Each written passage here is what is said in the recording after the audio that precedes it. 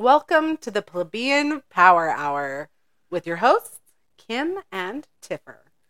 Today we're going to be talking about Watergate. Watergate. This is kind of an interesting one because I had always looked at this in a way where I was like, I don't know why everyone's so upset about this. All he did was bug an office. Don't they all bug offices? But as you dig in, I was like, whoa, there's a lot more here than I realized. And it actually kind of makes me tinfoil hat a bit because I was like, there's so many intertwining layers here that I'm like, I think I'm turning into one of those people that's like, I don't trust the government as much as I think that I should. That's where I'm at. Although I think I trust the government the right amount. It's just not very high. You know, that's true. And I may have laughed over you telling that. But so I apologize. I can't help myself. I'm a very loud laugher. But you're right. You probably trust the government the right amount. So we're going to jump right in because this is essentially Nixon. Yep. Nixon, he had been a member of the House of Representatives and the Senate when he ran for president. He was also the vice president of Dwight D. Eisenhower from 1953 to 1961. So he had he a ran lot of against experience. Kennedy. Yes, and he lost. Mm-hmm. Which is interesting and ties into the future. That's one of those threads that we'll speak of. Yeah. So he was elected president and inaugurated in January of 1969. So while he's in office, he oversaw the reduction of troops in Vietnam, détente with the Soviet Union and China, which means like a lowering of tensions between the countries. He saw the first man walk on the moon. He was the Guinness Book of World Record holder for the longest long-distance telephone call in history because he was on the radio, not phone, but on the radio with Neil and Buzz as they took their first steps on the moon. So when they were saying one small step for man, he was on the call with them. They're kind of talking to him. And in the fall of 1970, Nixon was the president that ended school segregation, which is fascinating to me. That also seems like a really late year. I think we'll have to learn more about those kinds of things too. And he started the EPA, and he ordered an airlift of supplies to Israel during the Yom Kippur conflict. That is the end of the good things that he did. I had to throw him in there because, oh my word. And I'm still of the opinion that it's not just him. He's playing the same game as everybody else, and he got caught. This is what it makes me think of now when I hear the word career politician. I'm like, oh, you're talking Nixon kind of stuff. Yeah. And last week, I would have said, oh, but Nixon's probably a normal guy. We're probably just being really critical because it was a big deal at the time. Oh, no. This man, holy cow. Why can't we have wonderful people be the president of the United States? I think I said this before. You don't get to be the president if you're a nice guy. A nice guy. I think there are a few who've tried, but they just haven't made it. And it is interesting, too, because we do kind of have to, and we'll talk about this when we get to it, like, he didn't order a lot of this stuff to happen. Like, he didn't order the burglary to happen. He didn't even know about it till after the fact. I don't believe that. Oh, I do believe it, because if you read through the transcripts, he's talking about it, and when they talk, somebody broke in, and he's like, what all did that? Oh, you can't swear on the Plebeian podcast. That's right. That was a direct quote. It's true. There was so many swear words. Okay, we have to back up, and we have to talk about... Well, okay, what do you want to start with? Because I think we should just kind of Let's go just back go and for start it. Let's go back and let's forth. talk about how Watergate happened and what Watergate Let's do, was. and then we'll go back if we need to for some of the pieces. So, great idea. We'll cut that part out. Maybe. So what Watergate was, there was a Watergate complex. Right, in 1972. Yeah, so that was an election year. There was an election year that was happening. And there's also a lot of other context that you have to kind of keep in mind. Like, remember in like 1970, there's 5 bombs going off every day in the United States. There's a lot of stuff going on that may be justification for the reasons that they did some of this. So one of the things that I found while I was researching is there were 3 organizations and groups that were allowed to be spied on without any kind of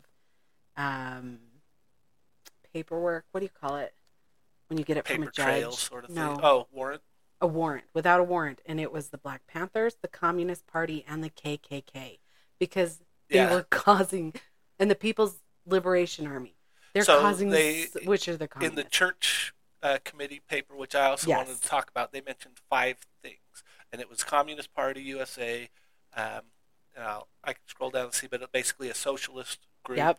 The white hate groups, which was mostly the KKK. The black nationalist groups, which was not just the Black Panthers, but most of their stuff was around like the Black Panthers and some similar groups. And then they also had a group called the Far Left, which was just a generic group. It's the way people use the alt-right and far-right today. It's the same thing. Like, it's a pretty generic thing, and it just means there's a bunch of people over here who are being kind of, rowdy and tinfoil hat level 1. What do you think the chances are they're still doing that today? 1,000%. Okay, tinfoil hat off then. So they had all these organizations and all of these groups. And what's interesting is when Nixon got into the White House in 1969, he walked into his office and found out that LBJ before him had a recording system in his office. And he's like, I don't want to be recorded. Get it out of here. I don't want it. But in 1971, he decides, oh, wait a second. I do too want these recording devices. So he puts in him and his... Oh, God, I forget his role. The secretary, the... White House counsel. He had a couple counsels and then chief of staff guy. It's his chief of staff. So he comes and they put in the recording equipment and they put it everywhere. And he did it because he wanted information for his memoirs to write after. And he wanted to hold people accountable for their words and actions because he talked to LBJ and he's like, why is this here? And he's like, you're going to want it because people will say, oh, I already told you that, President.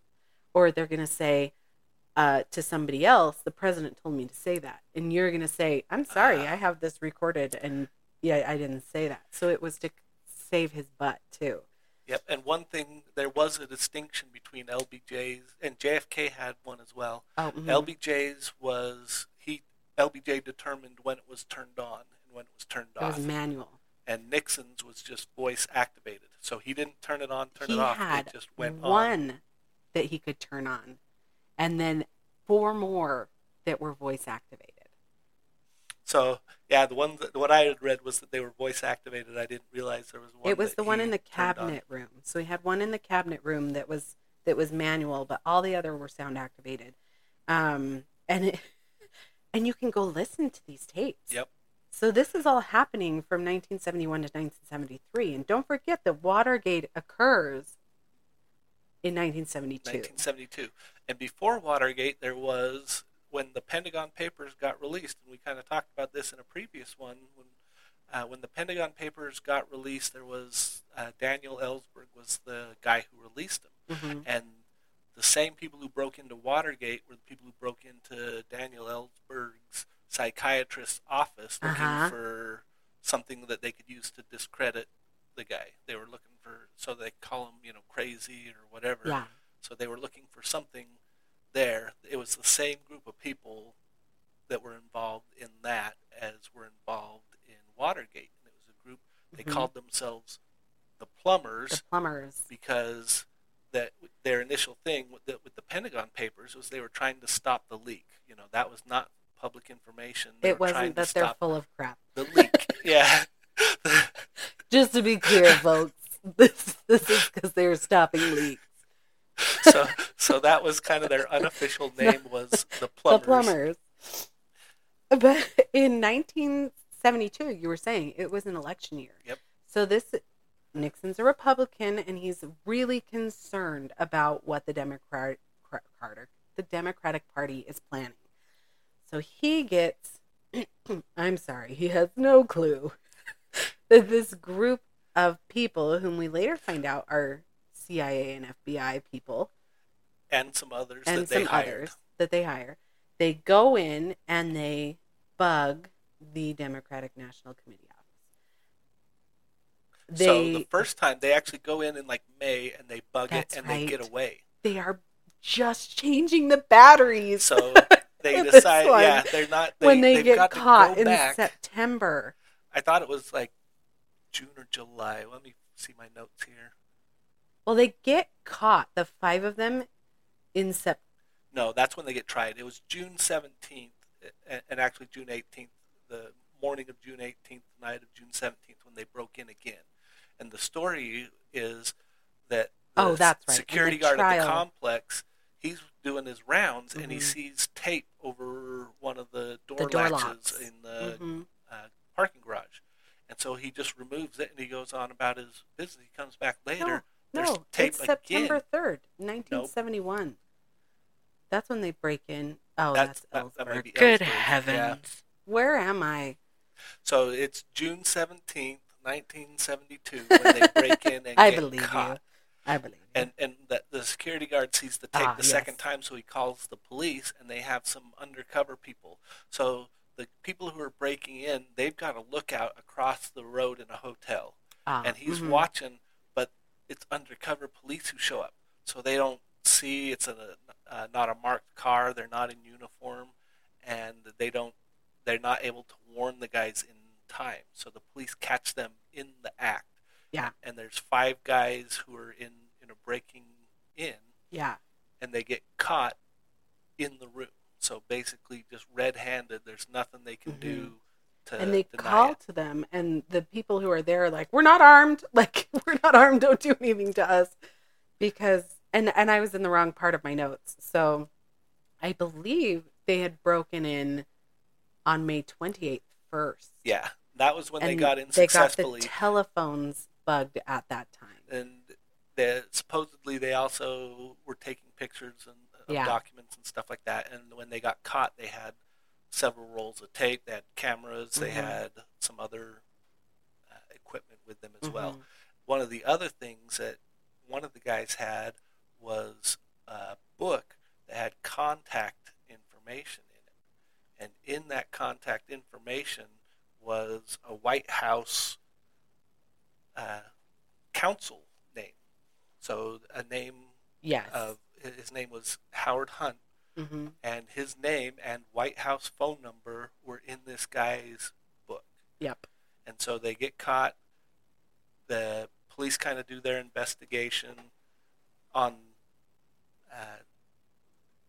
the 23rd, so several days later, there's some White House tapes where the news is being broken to Nixon. And that's where things get weird for Nixon.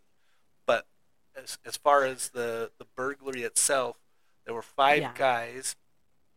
There was a couple of them were hired people, and they were like Cuban nationalists.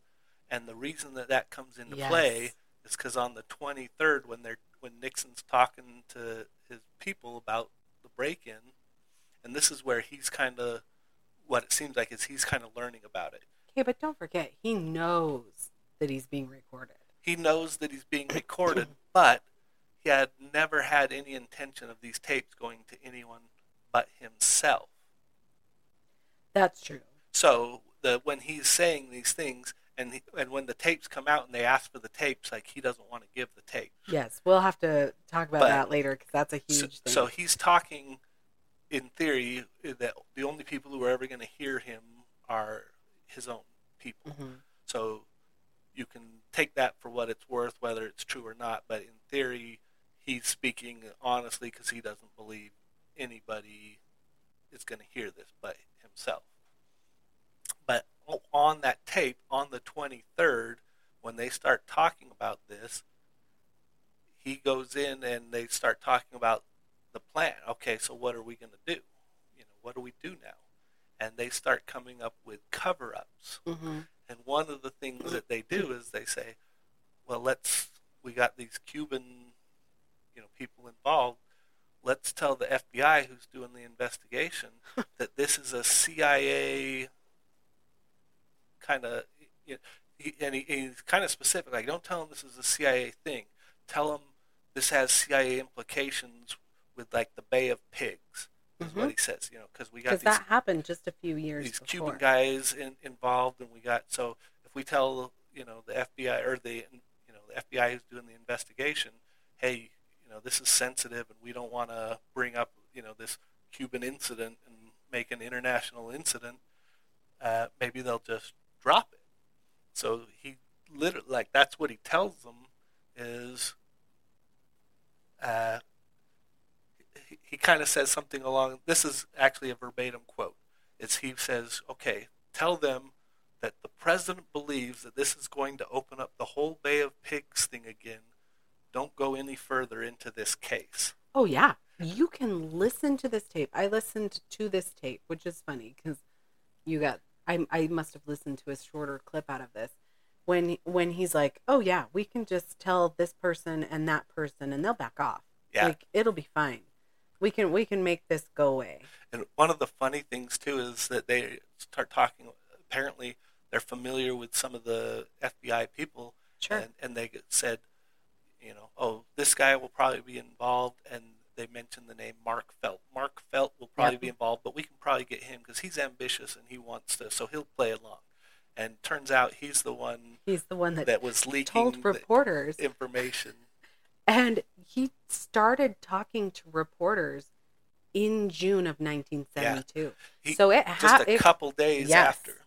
It was less than a month from the very first time they broke into the Democratic National Convention place. Yep. In the May 28th, it was less than a month that he is talking to reporters for the Washington Post, Bob Woodward and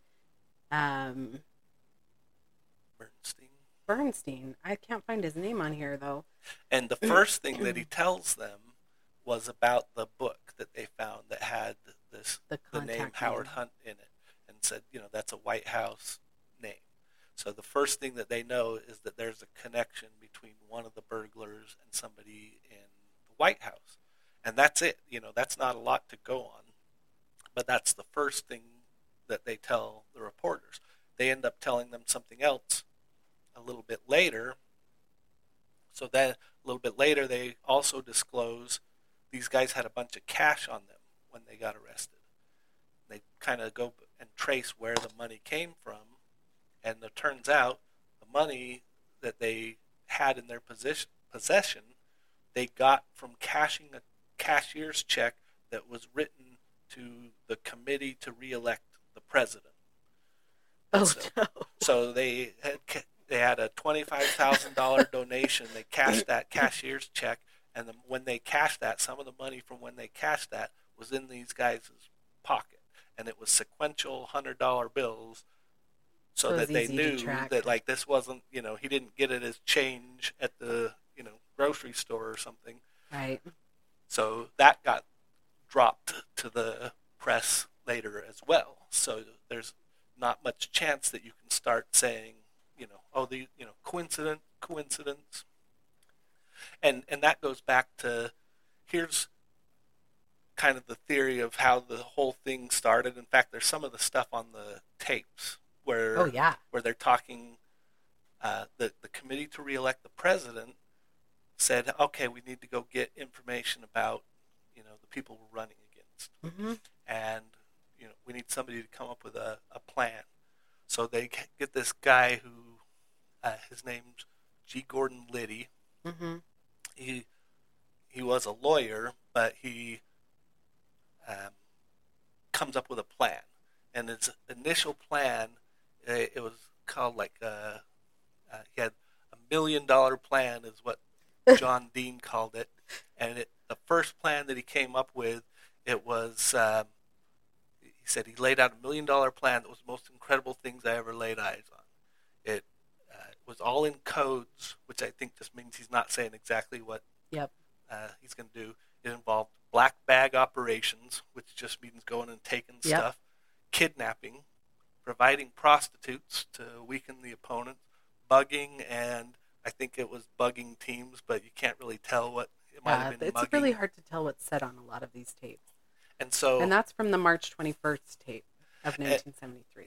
And on that one, what they said is they told him, like, that's too much. You're not getting $1 million. So then he came back with a $250,000 plan. Because they said to keep these guys silent, they were going to pay them each $1 million. For some of the bigger names that got caught. But, yes. And it was $1 million a year? Oh, great. Where are my notes? I feel so unprepared. Yeah, sometimes the way we do this, we don't do it very structured, and so you bounce around in your notes. I can't find where my notes are at the exact moment I'm talking about it. But it ended up being like several $1 million a year just to keep these guys quiet. Yeah, and there's an interesting conspiracy that I want to get into with one of those. So first, let's bring up some of the names that were involved just to kind of track them, because there's a fellow by the name, we mentioned G. Gordon Liddy. He worked for the committee to re-elect the president. There's Hunt. Yeah, Howard Hunt, Howard Hunt. Mm-hmm. He I think was ex-CIA, and he was on that committee as well. He was just part of the plumbers. Ah. And then there's a guy by the name of John Mitchell, and he was the attorney general for Nixon until Nixon was running for re-election, at which point he resigned from that to become the head of the committee to re-elect the president. So people kind of pointed to him as he's the one who okayed everything and put everything into motion. You got a fellow by the name of John Dean. He was presidential counsel. He's on a lot of the White House tapes, so he's talking to Nixon a lot.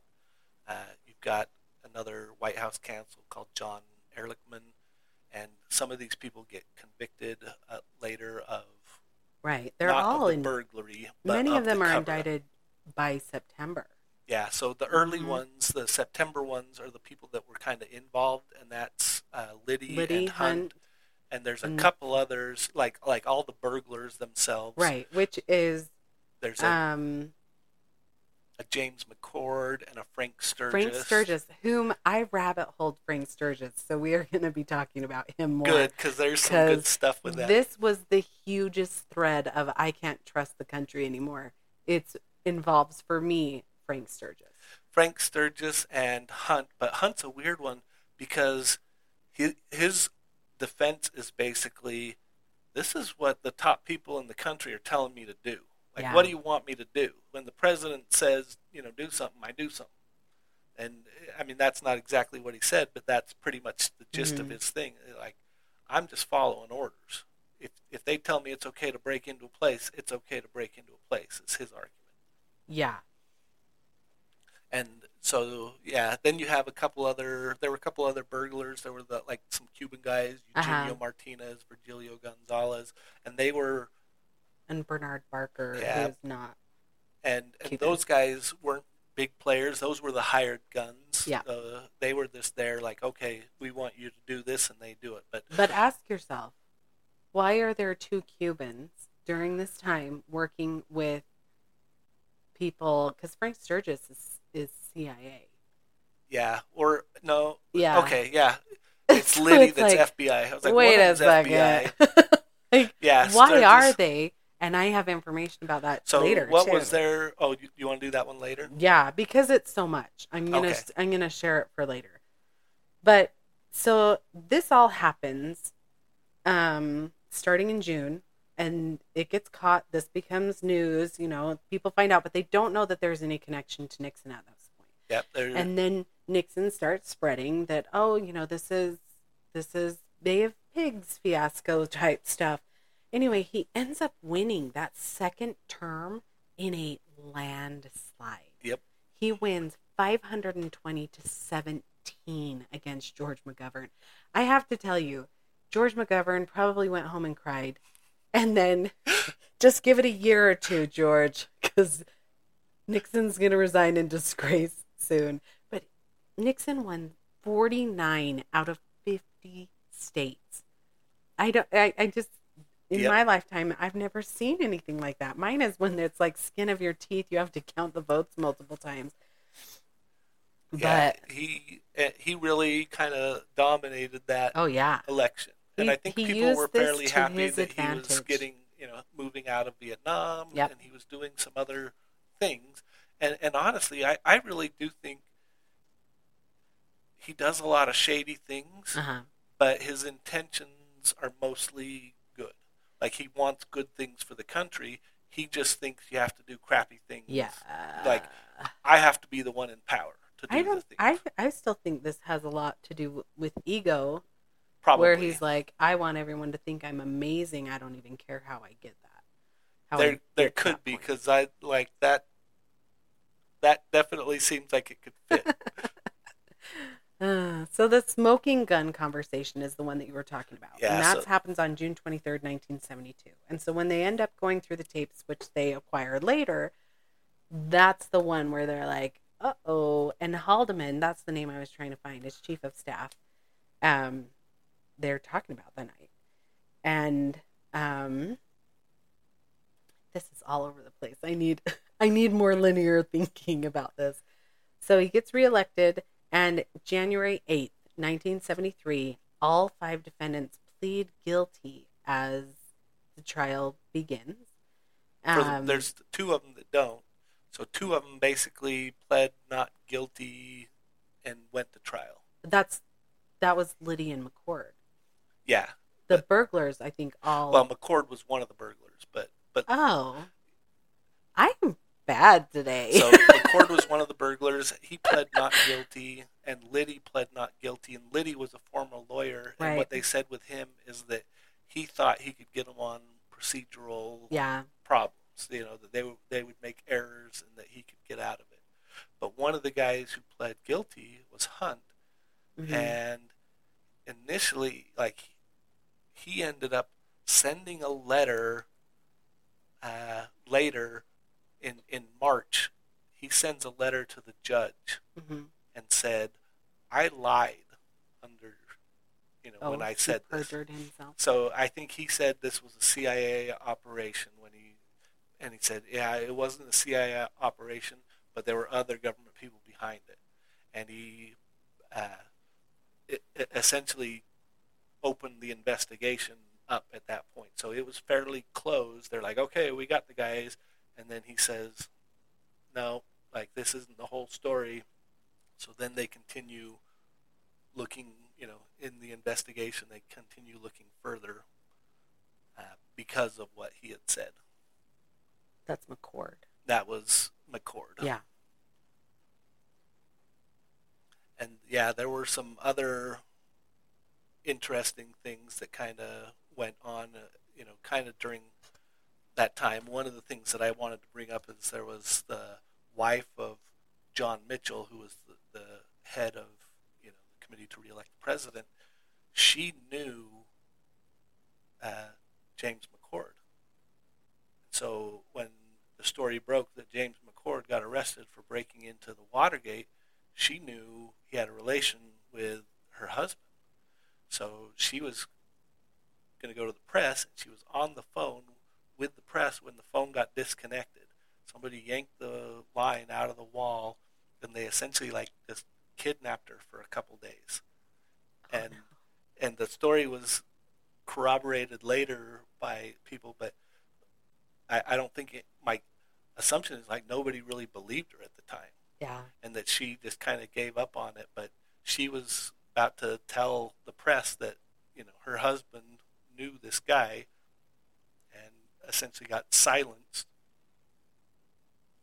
And this was a more complex issue then, of course, like I told you, I thought I obviously missed. There's a lot of holes in what I studied, but I was talking to my mom, and I was like, "What was this like for you?" Because at this time she's like 20, and she's like, I just didn't believe it. She's like, I couldn't ever believe that a president of our United States would deceive people. And I just thought, I feel like that's all we think now.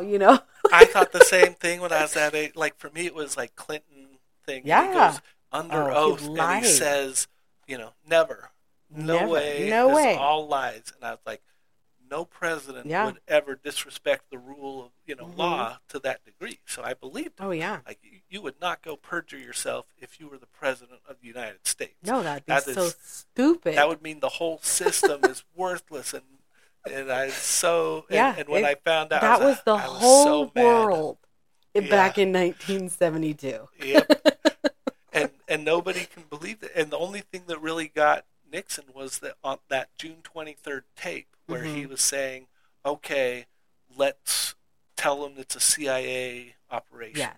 and let's mislead them and just get them to stop the investigation." And because this keeps coming back to this, I'm just going to jump ahead and say in July of 1974, the Supreme Court orders the tapes to be released. So when this happens, the Judiciary Committee then says, oh, we are going to impeach this president. So he resigns on August 9th.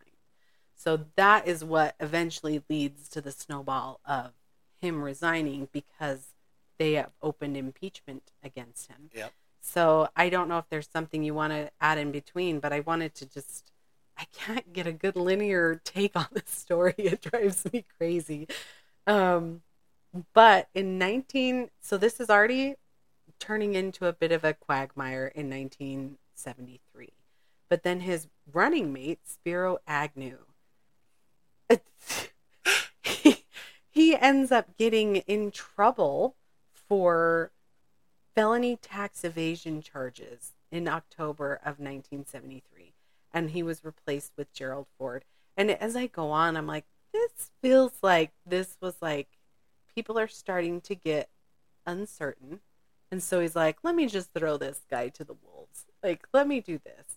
Well, so Spiro Agnew, I think, resigned, He did. and then Gerald Ford that came on, because the way he came on, he is the only vice president that was never elected.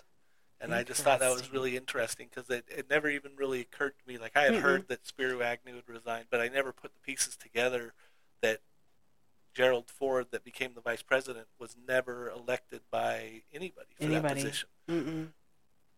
Fascinating. And I thought that was pretty interesting. And I really do wonder. I didn't find anything like kind of fishy on that, but my first thought when I saw the timeline on that was that seems like a setup. Okay, let's get this guy out and we'll put a good guy, Gerald Ford in there. People like Gerald, and Yes. we'll put him in there to help us out, and potentially even to be like, okay, this is the guy that's going to take over. But I think at the time in 73, I still think they didn't think anything was going to happen. Right. And in 74, in July, when the Judiciary Committee of the House voted to begin impeachment against Nixon, they said it was for obstruction of justice. Yep. And then the next, 2 days later, they're like abuse of power. But later, they had some rejected ones of usurping congressional war powers and tax fraud. So they were trying to shove that ridiculous tax to me because he inherited the war. Like he didn't start it. Well, don't forget they had given the Gulf of Tonkin resolution. He shoved that in.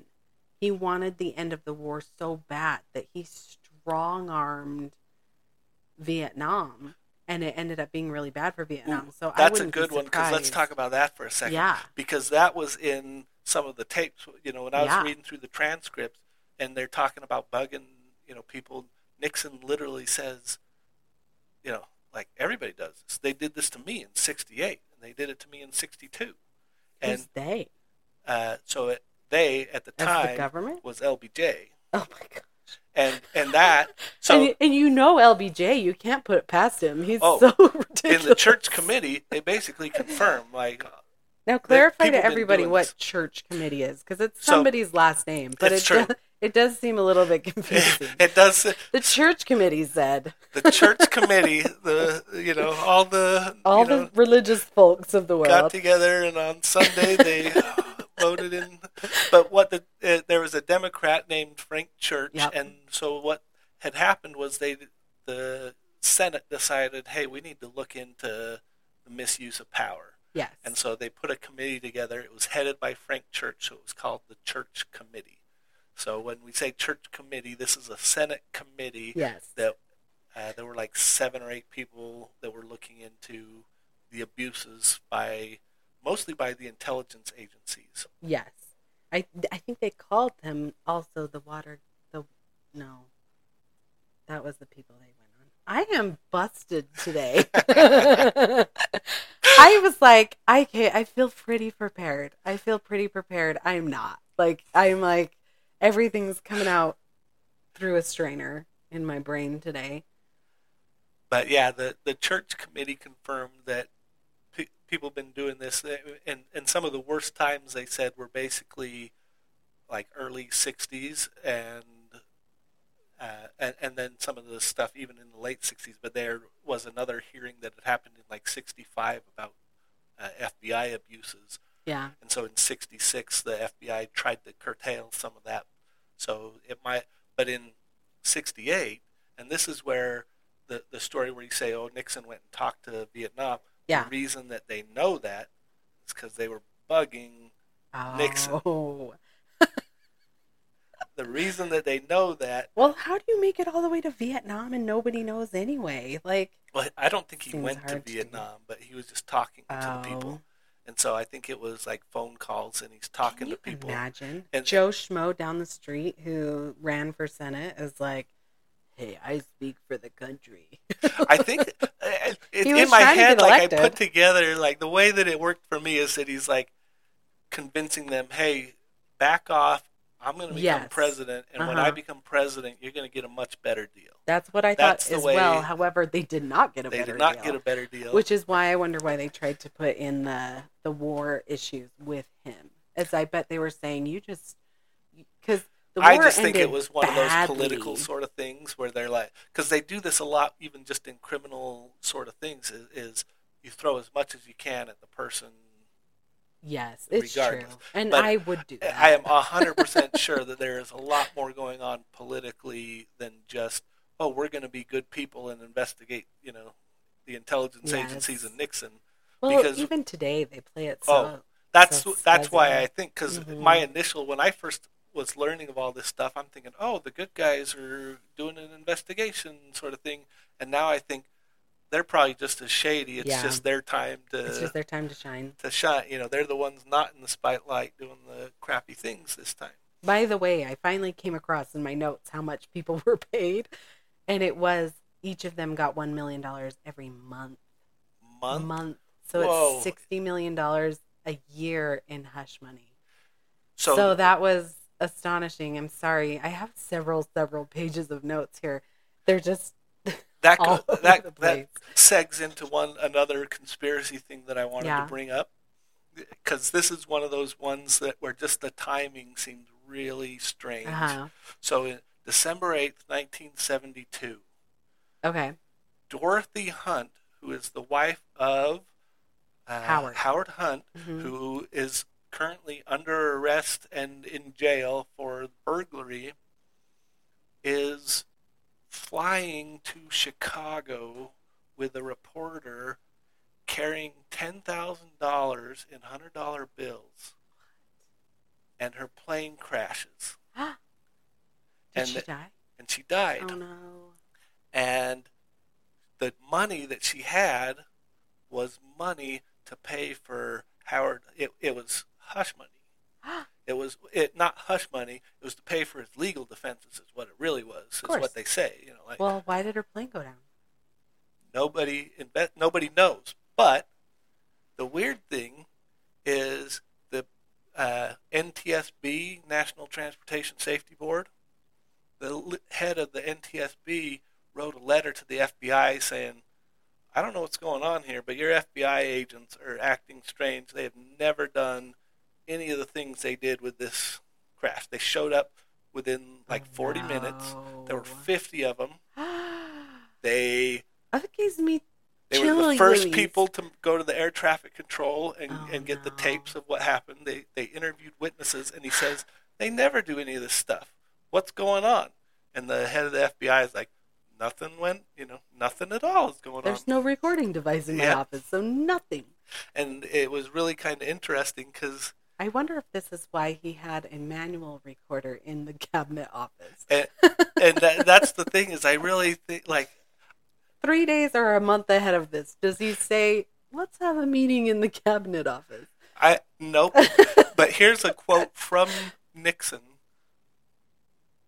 And he's saying, this is when they're talking about paying money out to him.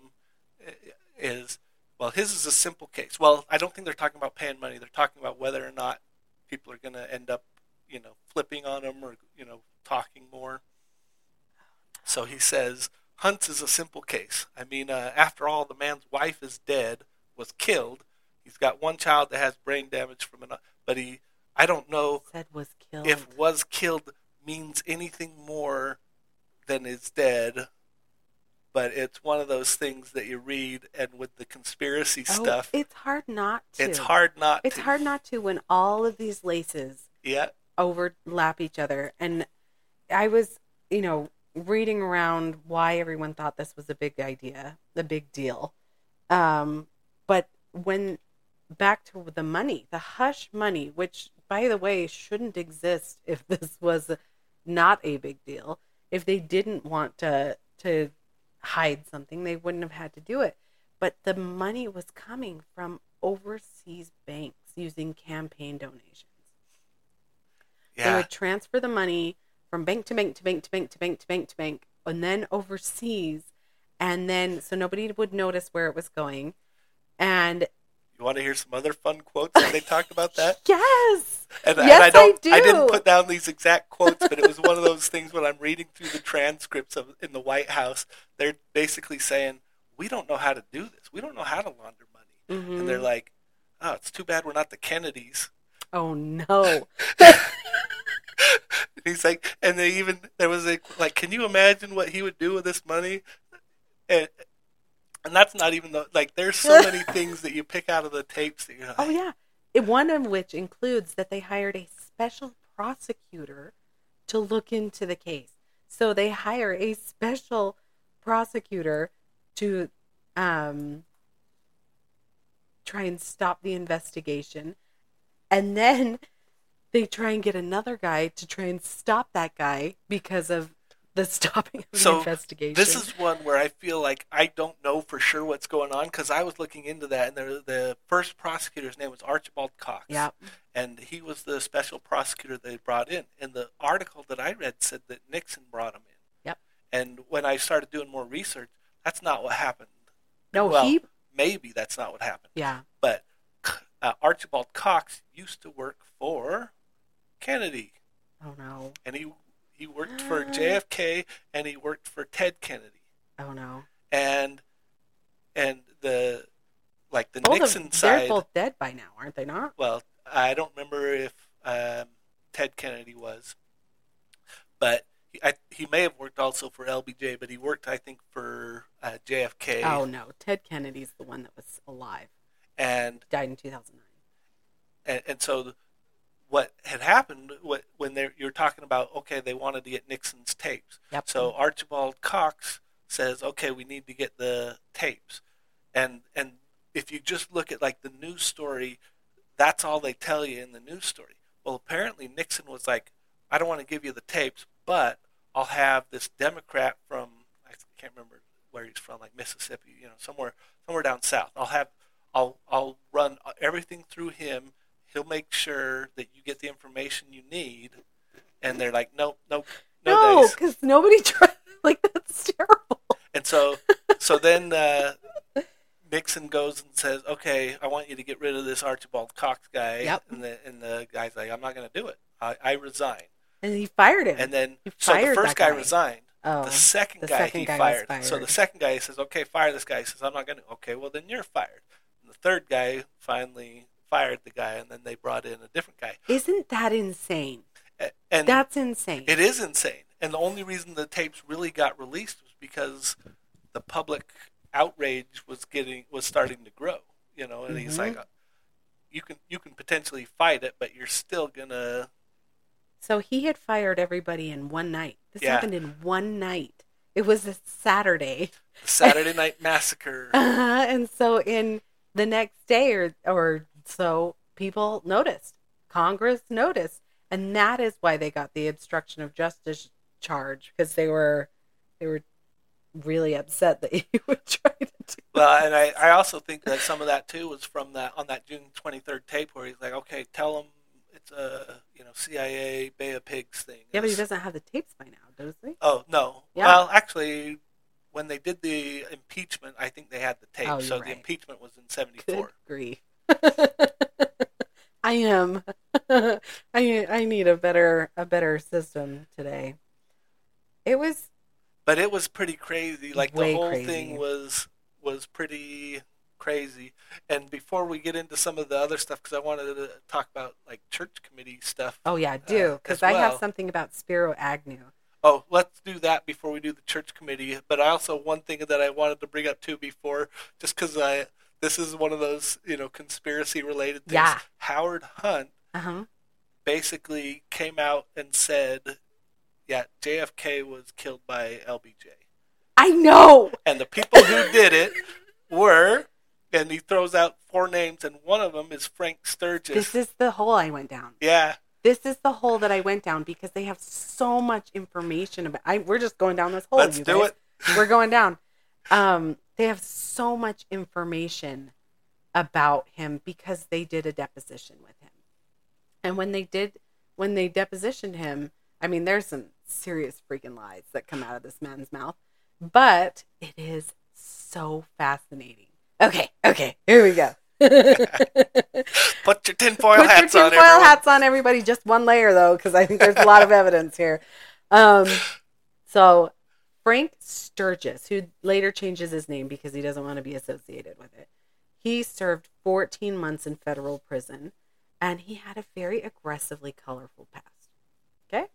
So in 1958, he's working with Castro in Cuba.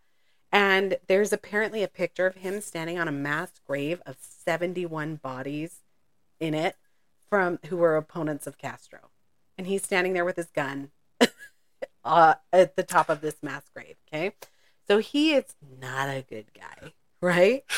Castro, after he gets into power, puts him in charge of the casinos and the luxury hotels, which I think we talked about for just a second. I just don't think I really knew who Frank Sturgis was at the time. So then Frank has an affair with Marita Lorenz, okay, who was also having an affair with Fidel Castro. So what happens with her and Fidel is she's 19 years old. She comes over. She's on some sort of ship. They meet. He starts dating her, and she moves in with Castro and gets pregnant, okay? At 7 months, she is kidnapped, drugged, and wakes up with no baby. Yes! Whoa. I know. Like, my mind was like, what? This is why I went down this hole. I was like, what's happening? So then Sturgis comes up to Marita and says, I want you to help me kill Castro. And she's like, okay, because of the baby incident, right? So he gives her poison pills that she's supposed to put in his food. But she doesn't. She chickens out and she's like, I couldn't do it. I still love him. And I'm like, is this a movie? Like, what is happening here? So she then gets in a relationship with Venezuela's dictator, Marcos Jimenez, and becomes pregnant with his kid. And I was like, oh my gosh, Oh my gosh. And this is this is where another thread comes. So this leads away from Watergate but comes into an entirely different thing because she says that she was at a meeting with Frank Sturgis and Howard Hunt. Remember Howard Hunt? The CIA head in Miami right before the JFK assassination. Okay? So Sturgis is like, nah, I wasn't there. Even though there are multiple people who are like, oh yeah, Sturgis was there. But he's like, no, I wasn't. So Lorenz tells reporters that she met Lee Harvey Oswald in 1963 at a safe house in Miami. Okay, this is why you might need a couple tinfoil hats. Like we're hitting points here, but I am reading this information. They have the documents up on the archives that have his deposition in them. So some of this about her is not super reliable because it's from like SpartacusEducation.com. Like I don't know what that site is, but so take this part with a grain of salt. Take the Sturgis stuff a little bit because it's in his own deposition. Which of course we've learned can be fake. So no, because they're under oath. They're under oath. Why in the world would anybody lie? But she met him again right before the Kennedy assassination in 1963 in the house of Orlando Bosch. Frank Sturgis was there along with Pedro Luis Diaz-Lanz and two other Cubans. Two other Cubans, you say? and she said they were studying the street maps of Dallas. And, Sturgis, of course, denies, although he did say, so Sturgis says, but I think that Oswald was working with Cuban intelligence. And I think, you're a 5-year-old that took candy and blaming it on your brother. Like, this is so ridiculous. There's some funny stuff in there because he's also been married 3 times. And they're like, what's your first wife's name? And he's like, I don't know. What's her last name? I don't know. Me. He doesn't know his first wife's first or last name. And I'm like, either he's lying or he's just a jerk. But Jim Buchanan verified that Sturgis was in Miami the day Kennedy was shot. Bernard Baker, whom Sturgis knew to be a CIA officer, and this is in the document. So Bernard Baker, who was a CIA officer, asked Sturgis to do a domestic assassination. And he's like, sure. But then it never panned out. And he never told him who the victim was. Well, that's interesting because you want to hear another assassination attempt? One more piece of information and then absolutely I do. He admitted later to being in Miami when JFK was shot. And he passed a lie detector to that effect, which means he was there. He was there.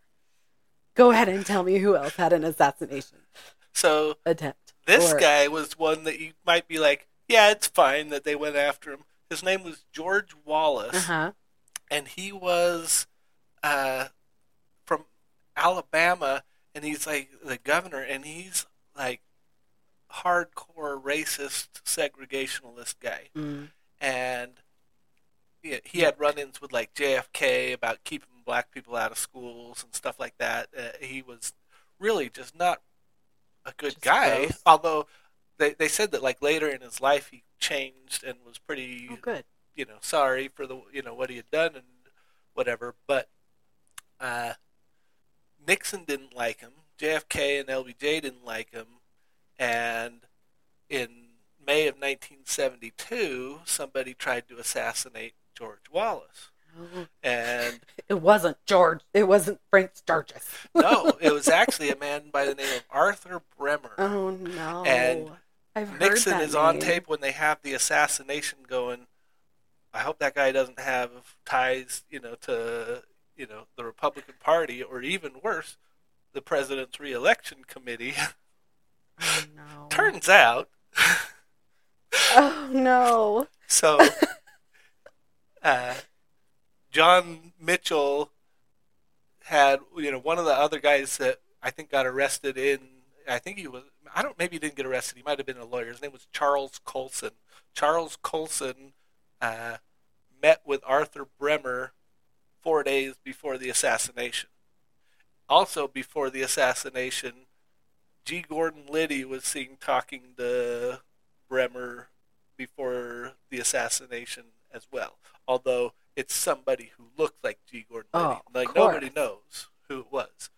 But somebody who looked like all G. the Gordon people in the Liddy 70s, was they seen all look talking the same. to the guy who attempted to assassinate George Wallace, and Charles Colson, who I think was on that president, re-election committee, was talked to him 4 days before the assassination attempt. That's crazy. All of this is crazy. It is crazy.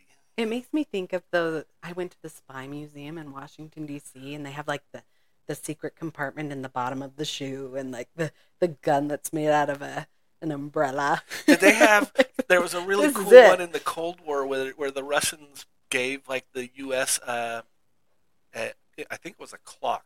A Trojan war clock? Yeah. So there was no electronics.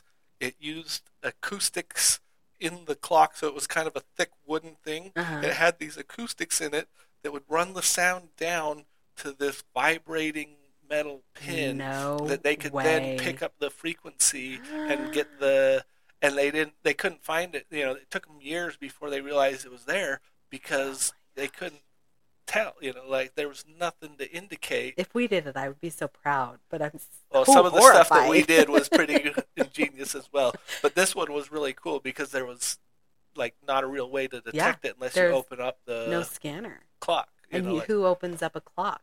So yeah, they didn't find it for years, and it was in some museum somewhere. But I thought that was actually a pretty ingenious way to spy on people. Another thing that I want to talk about too was like the church committee stuff, because I did some looking into that, and honestly, I kind of thought it was going to be worse than it ended up being. Like basically, what had happened was it wasn't just Watergate, but Watergate was one of the things that kind of triggered it. There were several things that triggered this. There was also an FBI office got broken into, and some people found some stuff that looked kind of questionable. They're like, what are you guys doing? And they won't say anything. Well, they were in charge of investigating foreign and domestic intelligence gathering activity. Yeah. Mm-hmm. So what they ended up doing is they put out this report, which come out in I think 75. Let me see if I got it on my notes here. It was 75. And they come out with this report, and it is 987 pages. Oh, the report, I think, the report 76. itself is 987 pages. And they go through and talk about some of the things. And it really they even have sounds... a case study for Martin Luther King. Yep. So Martin Luther King was heavily targeted. And that one I already knew because I had done some looking into like that. And there's a lot of stuff that... It was a very hostile time. I can only imagine probably more people than could be kept He was track getting of. funding from the Communist Party. Oh, yeah. And you don't know, like, are they just funding it? Like they could be funding anybody for any reason. It's not necessarily because he's a communist, but I'm pretty sure he had, like, he said a lot of, like, communist sort of things. But they also, so they had, like, a specific section for that. They have one called COINTELPRO, which is Counterintelligence Program. Right, and this is the one with the... So this one, groups. They talk about the different groups. Mm-hmm. So this is where they said 5 groups, and the Communist Party, Socialist Workers' Party, white hate groups, black nationalist hate groups, and the New Left, which they couldn't really define. The New Left now, guys. Yeah. And they to just me, put it out there themselves on TikTok. Yeah.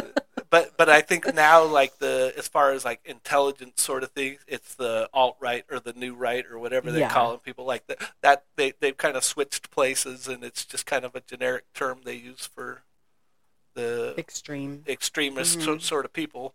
Which, remember, there's bombings and Molotovs, and there's all sorts of stuff going on around this time, all around the country. And that's one of the things that when you read through, and they actually, I thought, did a pretty good job of considering both sides. Like they talk to the like FBI agents and they talk to a bunch of people, involved, and they're getting information saying, hey, this is what we're trying to do, and these are the means we have to do it. And essentially, the FBI argument is, well, there's no laws or statutes that stop us from doing this, so we do, whatever we want, essentially. And some of the things that they did involved, they essentially would go, like Watergate, they would break into people's houses, put illegal wiretaps, take people's stuff or photograph people's stuff. They would do a lot of things like that. They also did some other sort of shady things where they would mail anonymous letters to people's spouses saying, "Oh, your guy's cheating on you," and they would try and blackmail or break up people's families for they would plant news stories. I mean, I don't know what to think about this because I think, if I was in charge, of course I would be so creative and come up with so many things. But whoa, that can get out of hand so fast. It can, and that's the problem. Is some of the stuff seems totally legit because they go in and they're pretty clear in the document. You want to know why the KKK is gone? Because of what they did. Yep. They used a lot of these tactics. They broke into some of their offices and took their documents and figured out who was all involved and figured out where money was coming from, and they were able to disrupt stuff like the KKK because of these activities. They found plots where one of the black nationalist groups was like, we can kill 500 people in Congress if we can get people in. They at one of their like fundraising sort of events at one of the dinners. We can poison the dinner sort of thing. And they're finding some of this stuff out because they're doing some pretty sketchy and sort what of do you things. do? Like how I don't know where the line would be because absolutely I would be like, if they're planning to kill 500 people, you listen to every phone call and you be there. And that's the problem because initially I was pretty upset and I started reading through some of the stuff because it is always one of the things, like to me, government overstepping their bounds, it can be really scary. Is they can do a lot of crazy things, but they're saying a lot of the stuff that they did, the reasons that they were doing it kind of seemed somewhat legit. But one of the things that I think they tried to do because of this report was, all right, let's go back to the process. You want a phone tap? Fine, get a warrant. Here's what you got to do to and they started, I think, doing more of the process.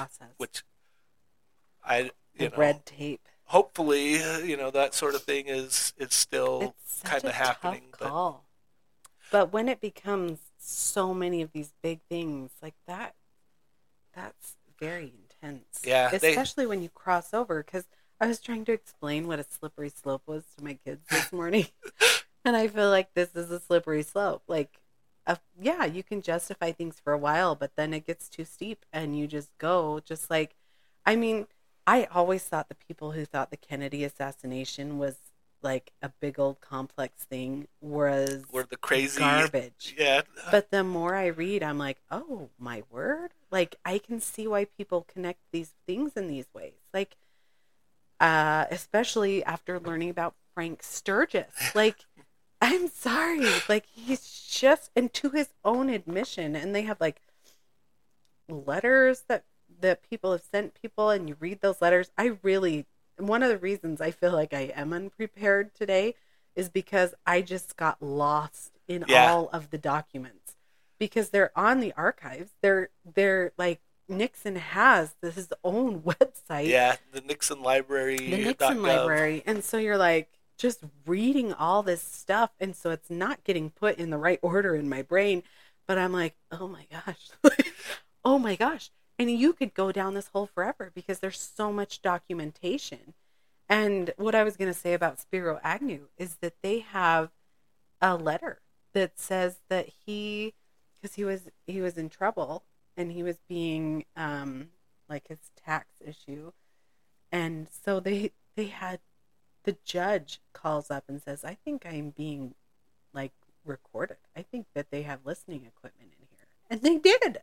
Yeah. As I say, that they have instances that they talk about where judges, people running for Congress, other things like that, had either listening devices, or they would go get their IRS, tax records so that they could look into, where they're getting their money from. And they did that a lot. There's whole sections on, they had illegal programs to go in and open up mail. Oh, yeah. So, and they even talk with some of this. They're like, nobody knew that this was happening. The president didn't know. The postmaster general didn't know. The people that are doing this. No, because if you're being, under the radar, you can't announce to everybody. And if you announce to everybody, then they go find another way to spread their information. And when I say, like, I don't think Nixon knew what was going on with some of that stuff. What I think is, you have the top level order of, I want you to go get me information on and that's that. Just how they and then you just to do it. You just leave it at that, because there were instances where they talk about that in the church committee where one of the, it was for something totally different. It was an IRS agent who was having people break into people's houses and stuff like that. And he said, I didn't have them break into houses. In fact, I told them, no breaking into houses, and they broke into the house anyway. But all I told them was, go get this information. Well, in 1978, Nixon published his memoirs to explain Watergate. I didn't read that. Maybe I should. I didn't either. Maybe all of it's garbage. But that's the problem. Like, I really do wonder. Part of me thinks there's no way to get up there without being some level of corrupt, dirty and corrupt. Dirty. Well, when you look at, like, the Clinton story. Yeah. And you're like, whoa. When people have power and they feel like people should submit to that power, and when they don't, they do stuff. And there's some weird stuff too. That, like, there was just a guy recently that was involved with the Clintons that they found. Mm-hmm. They're like, oh, he killed himself, and they found his body. He was strung up to a tree with an electrical cord, and he had a shotgun blast, and they found a shotgun 30 feet away from the guy. They're like, that's a suicide. Oh, it's insane. And I don't want to be one of these people. But it really is hard to look at this information and not turn into one of these people. Because of those broken threads. Like, everything that's stitched together, it's coming apart. And it's kind of ruining me. I kind of like maybe this was a mistake then. Because part of me is like, welcome to the dark side. Like, this is the way that I think with a lot of, like, once you start looking into some of this stuff, there's a lot of crazy stuff going on, and that it's not just United States. Like, well, of course not, because Russia exists. I was going to say you can hear some crazy stories about, like, Russia, and, like, one of the worst was, like, Saddam Hussein. That, and I think, okay, yeah, what we do over here maybe isn't nearly as bad. Well, it's not, but it is that moment where you sit, and I don't know that I ever had a whole ton of trust. I always knew there was, like, an element of secrecy that needed to happen, because which is one of the things actually Nixon says when he doesn't want to release the tapes is he's like, I don't think it's a good idea, if everybody knows they're being recorded and this information could come out, like, nobody's going to say anything, and you want them. You want somebody to be like, maybe we need to nuke these guys. Yeah. And if nobody will be willing to say that because they know that it'll come back against them, you might lose that. So they say, look, some of this stuff you don't want people to know. You don't want people to know how potentially, dangerous things are. Well, and I agree somewhat. Somewhat. I believe that you don't. I mean, look at the morons that exist right now. You tell them something and everybody's peeing their pants all over the streets, and you're like, what? That was a horrible analogy, by the way.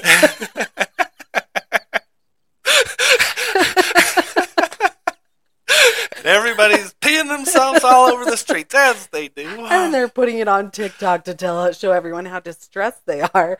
But it's like, truthfully, I can see a sliver of the element of these guys can't handle it. Like in the movie, you can't handle the You truth. can't You handle can't the handle truth. it. And the truth is, the mass population probably couldn't handle it. But at the same time, there was a really great definition someone gave of the word meek, being meek. And he was like, being meek is not being a wuss. Being a meek is having the capability of being massive and strong and not using that in certain situations. And I was like, I think there could be the government needs more meekness Yeah. in these kind of scenarios where it's like, you can, but you shouldn't. And I would bet you too, and I say this as somebody who's pretty far on the crazy train. I bet the government does a lot better job than a lot of the crazy Yes. people think. It's true. They show a lot of restraint in a lot of cases, even though certain times you see, they bugged, like Martin Luther King sort of thing. Yeah. Some of the things they did with him, I think that is terrible. But you compare it to you had all of other Black countries and stuff like Panther that. group, and it says here on page 185, the Black Panther Party, the covert stuff that was going on with there. Yep. Like I imagine they wanted to know if there was a connection because that man could stand in front of thousands, tens of thousands of people, and get them, all riled up and inspired. Which turned out to be a good thing, but they probably needed to know if it was going to be a bad thing. And you don't know, because somebody could essentially use that energy in those people in a We've bad seen way. It. Yeah. January 6th. It happens. It happens. And I think it's actually really easy to happen. Like, that's what I think. Mob mentality. That mob mentality. Mm-hmm. I think it's pretty crazy. Like, I feel kind of bad because I bet 99% of those January 6th people who went there are just like, I want to show that I'm upset. Yeah. And I want people to know. They were probably and then doing all it of a for sudden, the country. The next thing you know, like things get out of control, and you're like, oh, people are going here, I'm going in there, and it's the same thing, like the Black Lives Matter stuff. Like, most of those people are just normal people out. I want to show that I'm upset, and then the next thing you know, there's burned down buildings. And there was a video of a guy at January 6th who goes up to a police officer and says, they're trying to break into this building. Are you guys not going to stop this? What are you guys doing? And they just stood there. And I'm not saying that there was a big conspiracy, but put on a tinfoil hat because you don't need to, because I could tell you some stories. So you finish yours. I watched the congressional people interview a woman who was in charge of FBI or CIA or something. And they said, do you know this guy? And she's like, I don't know what you're talking about. And they're like, this guy whose name I can't pull out of thin air. I can't even pull out of stuff out of my notes.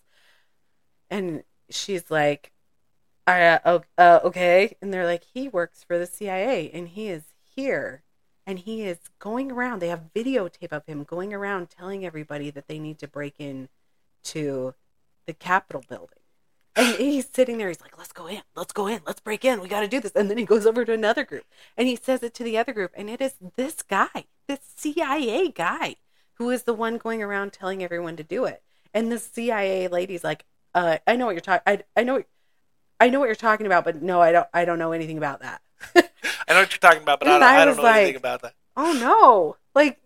Oh no! Oh no! Did you guys actually be the inciters of this situation to incite this extra riot of these people who are obviously very weak-minded when it comes to being willing to, get excited? So in the Martin Luther King days, oh no, what they would do is they would go, Martin Luther King tried to promote peaceful protests and whatever else.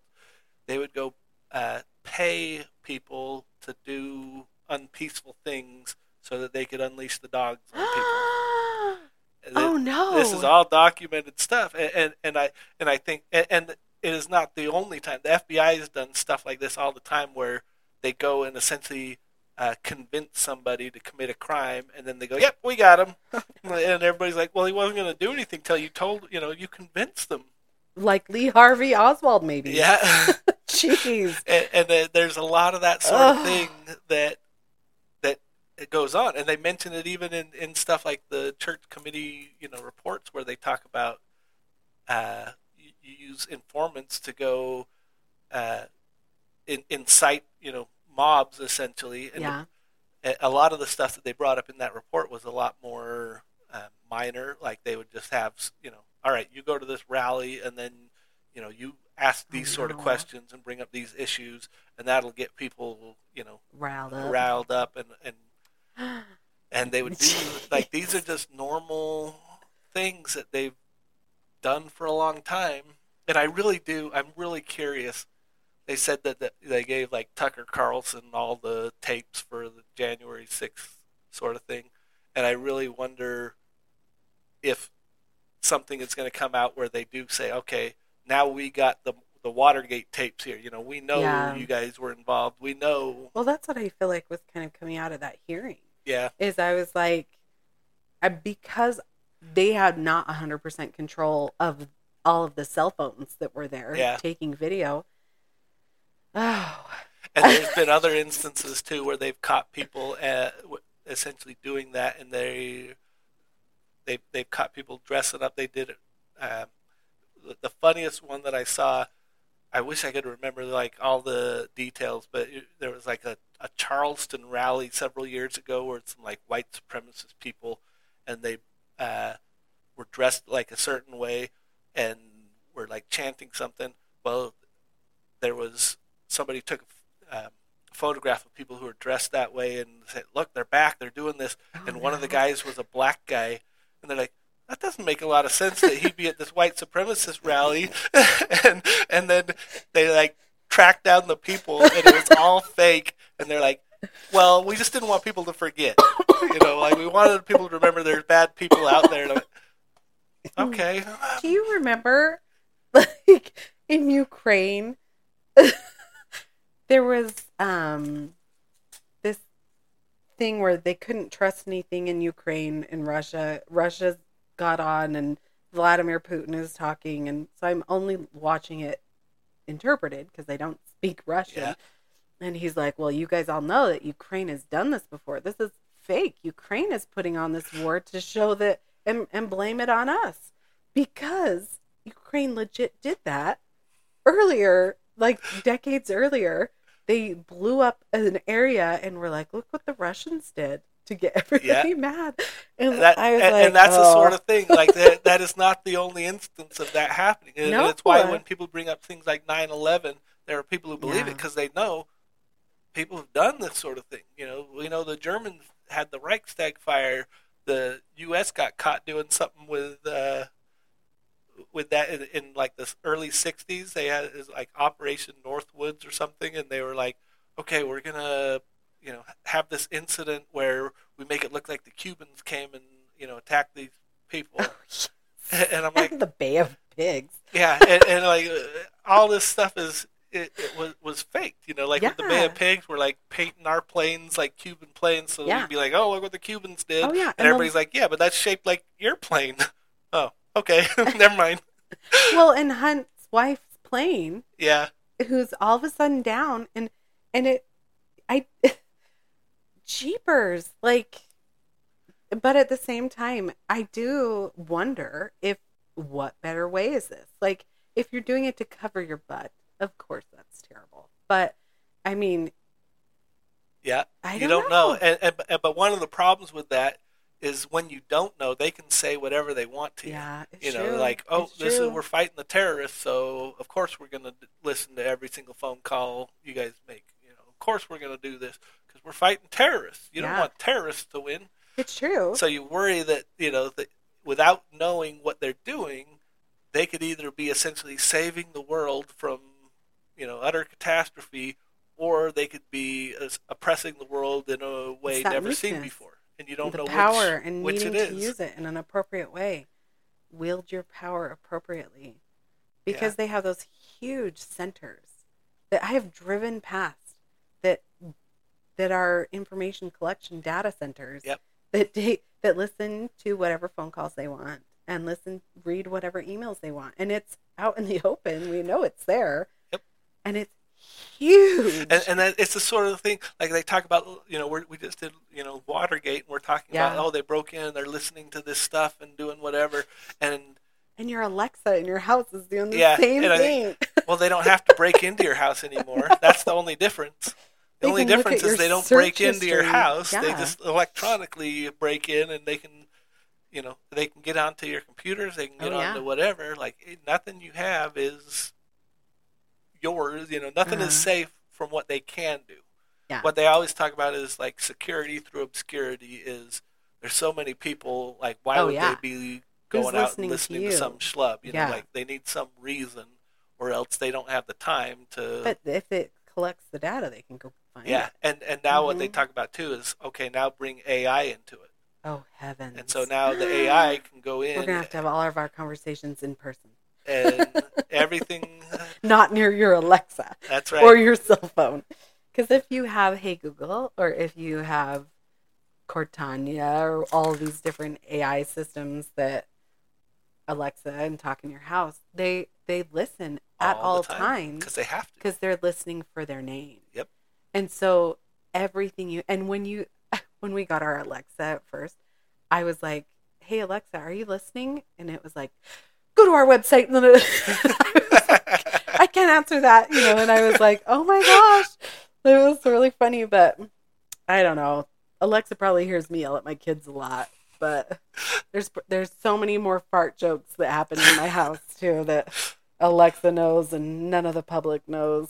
Other than that, they will now, because now Alexa fart will be able to be like, oh, here's some good fart jokes I heard. She does fart jokes, and she makes fart sounds. So when we get my 5-year-old, and my 5-year-old's like, Alexa, do a fart sound. Like, it's really classy over here, but there's really... I want to know who programmed that in. Whoever had a 5-year-old.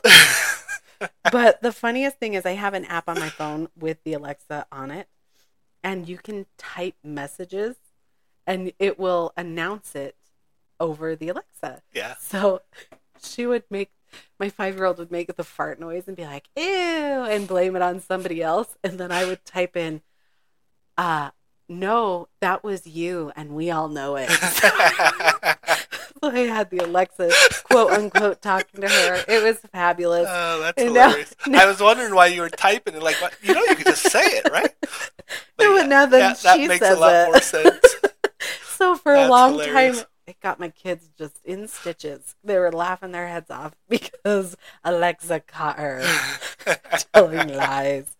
It was the best. It was a sad day when they realized that was coming from me. Because it does announce that it is, but it announces my husband's name because it's under him. And so they thought it was him for a while. And then they saw him doing something when it happened, and so they knew it wasn't him.